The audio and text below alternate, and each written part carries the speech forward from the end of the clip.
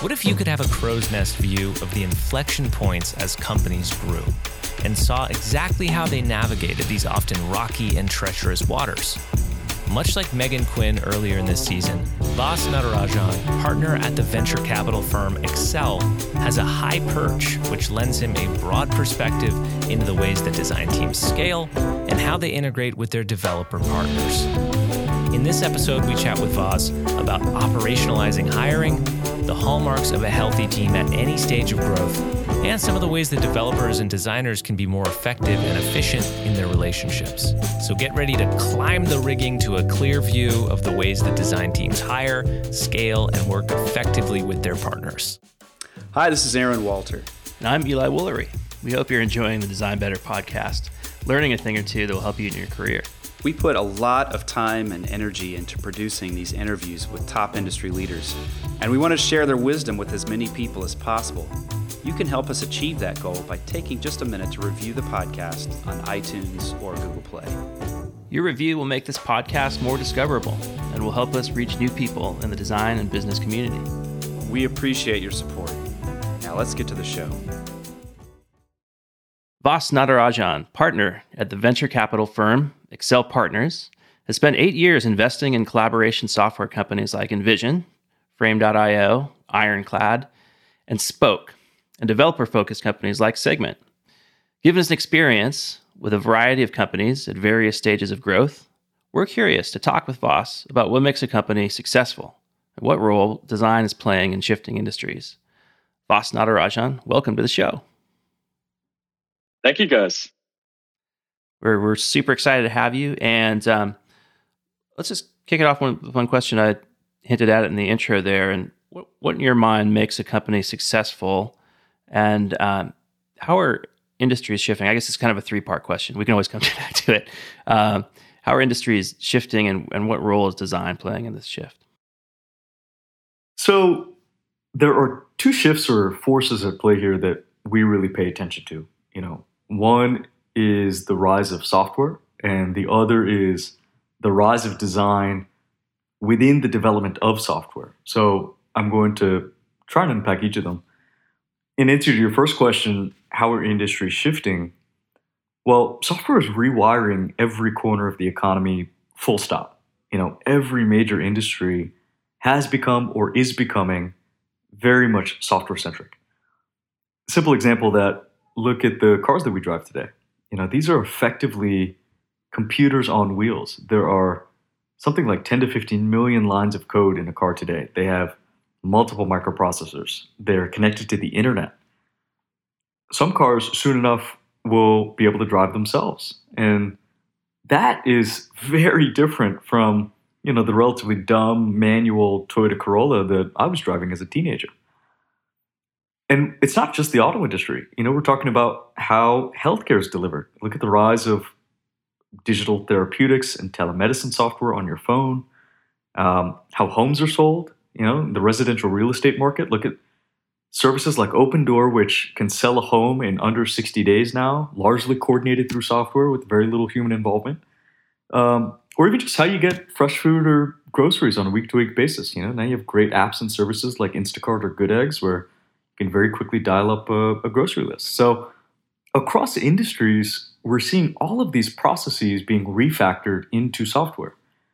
And that's a super exciting trend because, as we know, software tends to be more efficient than humans at a whole range of tasks.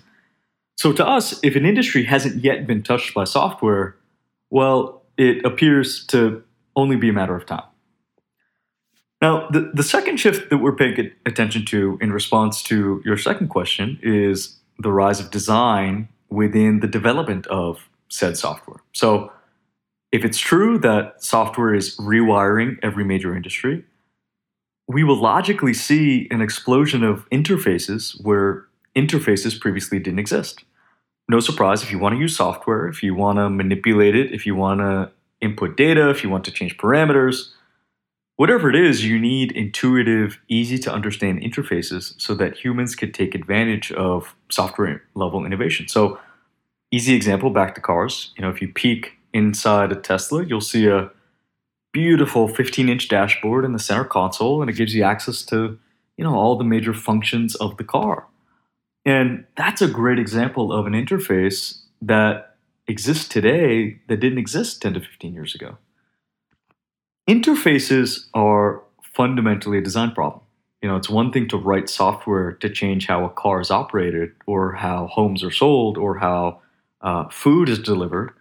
And it's another thing to design an interface that allows anyone, regardless of their technical proficiency, to take advantage of software. And that's where design comes in, because if we're going to be able to ride the software revolution, well, we're going to need great design to translate all of that code and all of that machine-level innovation into something that's actually human-centered. So Excel can invest in any number of companies out there. And clearly, technology infrastructure is amazing. It's better than it's ever been. And we can create so many things so quickly. But it's only certain products that are really successful. What is it that makes them successful? Is it technology? Is it the people that are making them? Is it design, the way that we use it? How do you think about that as you choose where to put the poker chips? Well, there's some important background to establish here, which is to say, yes, technology infrastructure is amazing, and it's making it easier than ever to bring new products to market. Software development has been democratized by things like on-demand infrastructure from AWS or third-party APIs like Stripe and Algolia and Segment, which are solving all sorts of hard problems around payments and search and analytics.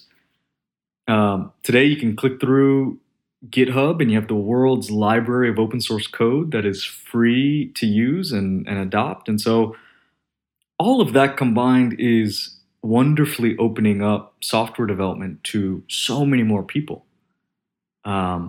Because so much of what goes into great software, great products is in some ways pre-built for us. We just have to stitch it together. And so in light of that, in light of all of these technology barriers to entry lowering over the years, well, so many products are now flooding the market. And so as investors, we have to be much, much more discerning. To us, I think there are two clear traits that separate products that achieve success and scale and those that don't. And the first is probably more obvious, which is, does this product fulfill a clear and pressing need in the market? And is the technology hard to replicate? So we're looking for products with a defensible but a very resonant value proposition.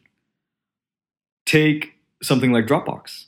In a world with all of this device fragmentation, mobile, desktop, and tablet devices, where knowledge workers and consumers want to move seamlessly between the work and the home, the market was yearning for a very simple way to sync and store files. And that is not an easy problem to solve. It requires a very nuanced understanding of data, of storage, of file compression, of networking, understanding the idiosyncrasies of all the various operating systems between Windows and iOS and Android. So what we experience with Dropbox and its magic and its simplicity as an app, I think in many ways masks a lot of the complexity and the rich defensible IP beneath the surface. So Dropbox to me is a great example of a product with a resonant but a very defensible value proposition. The second trait, and I think this is becoming absolutely critical in today's day and age, where again, so many products have flooded the market, which is, can a product efficiently find its audience? How do you distribute this product?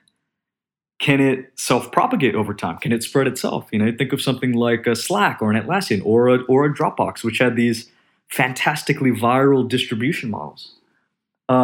If not, well, can you efficiently sell a product and bring it to market with a leveraged sales and marketing motion? So there are so many great products out there that just can't find their audience. And for founders, for entrepreneurs, that's something that deserves a lot of creative and critical thinking early in the product development process. Because, yes, even if you can build something that's really innovative, well, can you get it into the hands of your end users? So, those are the two things we think about when we're imagining whether a product will succeed or not. Is there a clear value proposition that's backed by defensible technology, and can this product efficiently find its audience? So just following up on that line of thinking, you have to do some math on a regular basis to try to assess the potential value of a company, which affects term decisions and all kinds of things. But how important is design as you're assessing the value of a company? Well, the truth is, we're investing very early at the seed and Series A stages of a company. So we're investing in 2 founders and a PowerPoint. It's often pre-product market fit, and maybe the teams themselves are incomplete. So I wouldn't say that design is a determinant to whether we invest or not, but what is important and I think very related is having a deep understanding and an appreciation for your end user. So as a founding team, our customers are your North Star. Because I think it's this notion of being fixated on the customer that ultimately manifests itself in even investing in design. So again, as a founding team, how do you make products that are as human-centered as possible? Inversely, you probably aren't going to have good design if you aren't customer-centric as a company. So what we want to see at this early stage is a product hypothesis that's been clearly informed by talking to end users. There's a substantial difference between companies that pitch having done no customer research and those that have done 100 customer interviews. But design will ultimately come from this deeper company value of wanting to put customers first. And so that's really what we're looking for when choosing to invest. This show is sponsored by BetterHelp. When we spoke with Seth Godin on Design Better, he said something very interesting. Everyone's got a noise in their head. You, me, your boss, everyone. That noise in our head is self-doubt, confusion, fear, anxiety, all of that. It's part of the human experience, and it can hold us back. Therapy is one of the best ways to work through it all, to quiet the unproductive noise and develop positive mental health. If you're thinking of starting therapy, give BetterHelp a try. It's entirely online and designed to be convenient, flexible, and to work with your schedule. BetterHelp can help you get the support that you need. Visit BetterHelp.com/designbetter today to get 10% off your first month. That's BetterHelp, HELP.com/designbetter. Support for Design Better comes from Uplift Desk, creators of office furniture designed to help you work better and live healthier. It's been estimated that the average person will spend 1/3 of their life at work. Sobering, huh? That's roughly 90,000 hours at work over your lifetime. Imagine what happens to your body if you're working with bad posture and poor circulation. It can be devastating on your health. That's why Eli and I love Uplift Desk and their ergonomic desks and chairs. Uplift Desk makes solid, well-constructed standing desks that you can customize to match your workspace. And they have a wide variety of incredibly ergonomic chairs. My personal favorite is the Human Scale Freedom Chair. I'm sitting in it right now. For professionals like us, investing in the right tools, especially our desk and chair, is essential. You're going to get free shipping, free returns with free return shipping, and an industry-leading 15-year warranty that covers the complete desk. Eli and I love their products, and we know that you will too. Give it a try. Go to upliftdesk.com and use code DesignBetter5 for 5% off your order. That's UPLIFT desk.com to get 5% off your entire order with promo code DesignBetter5. So, Vas, earlier you mentioned the importance of the team as you're evaluating whether or not to make an investment, and then you're obviously continuing assuming you do invest, continuing to support that team as an advisor and connecting them with resources. What are some of the hallmarks that you see of a healthy team at any stage of growth? Well, we talked earlier about being customer-centric, and ideally that's becoming more pronounced as a company grows. You can never lose sight of the customer. But two other things that we observe in our healthiest teams. One is they are very data aware, top to bottom. And two, they are very goal-oriented. So what does it mean to be data aware? Well, it means everyone across the organization, whether you're a manager or an individual contributor, can tell you what the company's KPIs are or what the key product metrics are. Data is becoming the common language that binds together different functional teams in these types of companies. Because as we know, companies are a composite of product and engineering and design and sales, marketing, and support. Well, how do these teams actually communicate in a unified way? And I think a common set of metrics that express the performance of the business or of the product can meaningfully unify effort across these teams that are each contributing different things. And over time, data is becoming the root of all decision making. There's a powerful cultural benefit here too, because if everyone knows and understands and can speak the language of the data, well, that drives transparency and it helps everyone have a shared ownership and responsibility over moving the business forward. I'd say the second hallmark we observe in our healthiest teams is that they are very goal-oriented. So across the company, everyone understands what our metrics are. Well, what do we aspire those metrics to be, this quarter, this year? How are we driving those numbers forward day to day? That might manifest itself in a set of OKRs or some other goal-setting program, but our best teams are very planful and very articulate about where the company needs to be over a short, medium, and long horizon. So effective teams, as we've observed, can measure their business, they can articulate the goals behind those metrics, and they can then translate that into the work that needs to get done up and down an organization.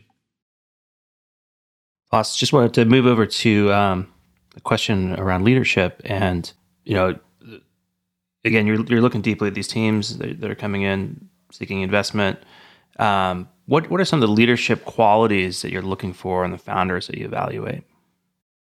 Well, I'd say one of the things that we were reacting to is the founder's storytelling ability.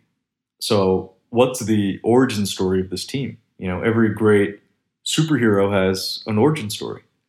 What is it about this team and their set of experiences or backgrounds that has shaped their worldview? What's compelling them to want to dedicate their lives to this specific problem? Do they have a very lucid view of what that problem is? And do they have the unique skill sets on the team to go out and solve it? Storytelling is so important because it's, to us, a leading indicator of how that founder will be able to attract and retain great talent, how they'll be able to sell customers, how they'll be able to convince even future investors to potentially join the company. One great story we'd heard recently, we'd led the seed and the Series A of a company called Frame.io, which is in the video post-production and collaboration space. Emery Wells, the CEO there, is this remarkably authentic founder. He comes in and shares the story about how he'd been a post-production engineer working on digital shorts for Saturday Night Live. And he'd lived the pain of being up and down the value chain for a large content production company. He'd sat in so many different roles and so many different seats over the years. And had really built the first version of Frame.io to fill his own need and the needs of his team. They wanted a much more agile way of delivering video. And he recognized that it was something that the broader market actually really wanted as well. He observed rightly that the incumbents in the category, the Adobes, the Sonys, and the Apples of the world, originally had built application software products versus having built true cloud services. If you recall, Adobe grew up in the shrink wrap software days, back when you would go to Best Buy or CompUSA and you buy physical CD-ROMs off the shelf and install them on your desktop. Well, Adobe's products hadn't changed considerably since then, despite the fact that maybe the delivery model is slightly different. And what Emery observed was, the market really wanted a cloud service that was collaboration native to satisfy how modern teams would be creating video.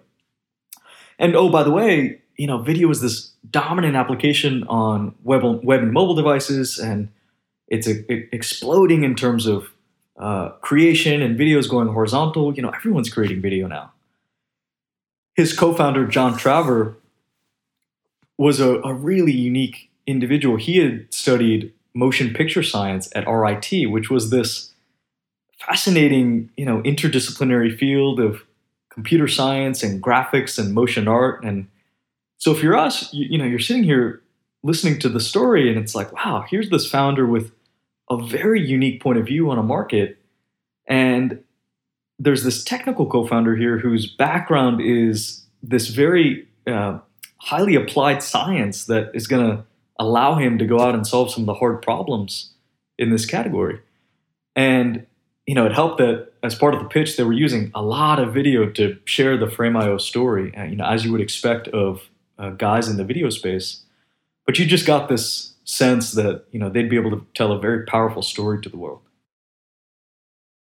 Vas, wanted to ask a little bit about scaling design teams. And you wrote an article a couple years back about one of your portfolio companies, I believe Litmus, and it was titled Litmus and the Tech Talent Code.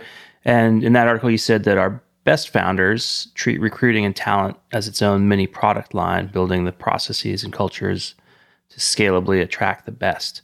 What are some effective ways that design leaders can think about operationalizing, hiring, scaling teams? Well, we are in a fierce talent market right now, especially here in the Bay Area where I'm based. But I'd say the labor market for engineering, product, and design is tightening in most markets right now. And as I've studied our best design teams who've been able to hire and scale in spite of that, I've noticed a few things.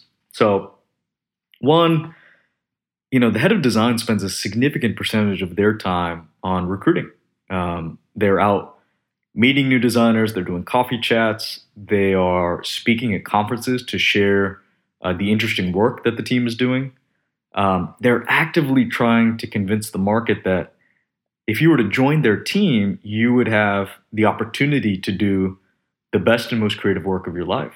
And so I'd say as a whole, that it's just a fixed part of the job for a design leader is to really think about recruiting.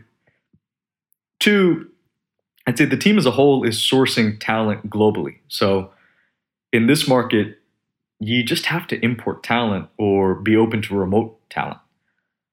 As you start scaling a team from a handful to a few dozen, I think it's unlikely you will fill all of your open recs with just the talent in your home geo, and that's Bay Area included. So I think you have to go outside your local networks to find incredible and diverse people. And three, everyone across the team is sharing. They're posting shots to dribble. They're sharing new interactions that they've designed on Envision Studio. They're just generally sharing their innovation publicly. And this is important because designers want to see, wow, this is an innovative company that's continuing to reinvent itself. Or, hey, this is a product that's evolving. It's not just standing still. And that's so important for prospective designers to know. So operationalizing and scaling teams means it's all hands on deck. Everyone has a hand in building the team. And I'm convinced if teams are publicly sharing what they're working on, well, it's going to entice other great folks to want to join.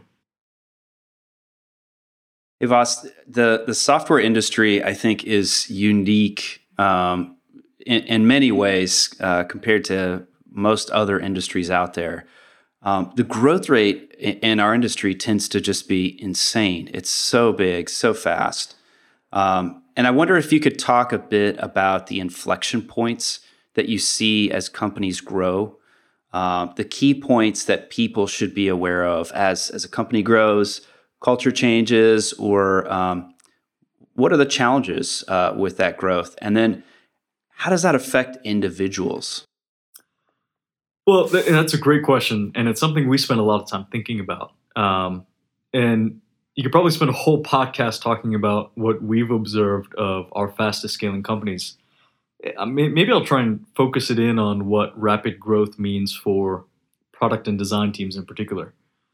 So, the wonderful thing about software companies is you're able to build a product once, but sell it over and over again to many thousands of enterprises or many millions of consumers. The marginal distribution costs on web and mobile platforms are so low that you can credibly see a company scale from $1 million in revenue its first year to $10 million its second year, especially if a product is able to find its audience. And part and parcel with this is companies are going global maybe earlier than even they intended. And so to your question, we see companies scaling rapidly these days, both in quantity of customers, but also in diversity of customers. And so as a founder, your initial wedge audience, the part of the market you knew very intimately, may no longer represent the majority of your revenue or your customer base. In fact, it's very likely that the customer paying you your 10 millionth dollar is going to look nothing like the customer that gave you your first dollar. And those differences can look like any number of things. On the one hand, maybe you're starting to attract more mature customers. Perhaps you started in the mid-market, but now you're supporting larger enterprises. Maybe you're attracting geographically diverse customers who have different needs around localization or want an ability to pay in their local currency. Maybe you started as a product that was targeting technical people, but now you're seeing non-technical people begin to adopt. Whatever it is, you're spreading into a customer base that probably doesn't map to the audience you were originally building for. And that's a challenge our teams have to be extremely vigilant about. Continuing to push yourself to understand how your customer base is evolving, listening to them, doing recurrent customer interviews. And so one simple trick, a lot of our companies actually put everyone in the org on the support desk. So everyone answers support tickets. And that's just a great way to sort of inject the voice of the customer into the company in a very structural way.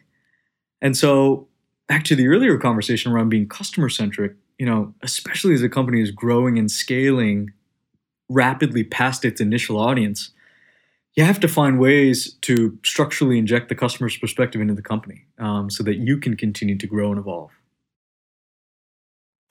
Great, Vas. So just one kind of two-part question to wrap up with. So you spend a lot of time learning about markets, trends, and technology and the work you do. So for the first part, what learning hack helps you learn faster than other people? And then what are some of the things that you're reading about these days? We have unlimited access to information and podcasts and blog posts. So to me, it's so much more about absorption. It's how you can better retain and interconnect information. And there's nothing more important to that than just having a great night's sleep and eating well and exercising. I'd rather be healthy and having read just a couple of things of substance than being widely read, but suffering from insomnia or a poor diet. I think relatedly, and this is less about learning and maybe more about creative thinking, is finding time to step away from work and just give your mind time and space to let ideas percolate. There's a reason you hear people coming up with new things or solving tricky problems when they're actually outside the office or away from the computer. So that's something I try to put some intention around. I'm currently reading a great book. It's by a guy named Ben Rhodes, who was one of Obama's national security advisors and the communications lead in charge of speechwriting. It's called The World as It Is. It's a really beautifully written memoir. And what's so fascinating is how deliberate the administration was with how it explained itself to the world. The very particular words that they chose when they were communicating their stance on an issue or their response to a particular world event. And so it's interesting to hear about the author's experience and writing Obama speeches and even how involved Obama was himself in editing his speeches, especially in this day and age where you could argue word choice or factfulness maybe has been taken for granted. It's wonderful. So thank you so much, Vas, for being on the show, sharing your insights. I love the quality over quantity approach. I think I need to take that in my own reading list. I've got like 12 things and I'm a quarter of the way through right now. So I think that's great advice. And we really appreciate you being here. And thank you so much. Awesome. Great to connect. And thanks for having me.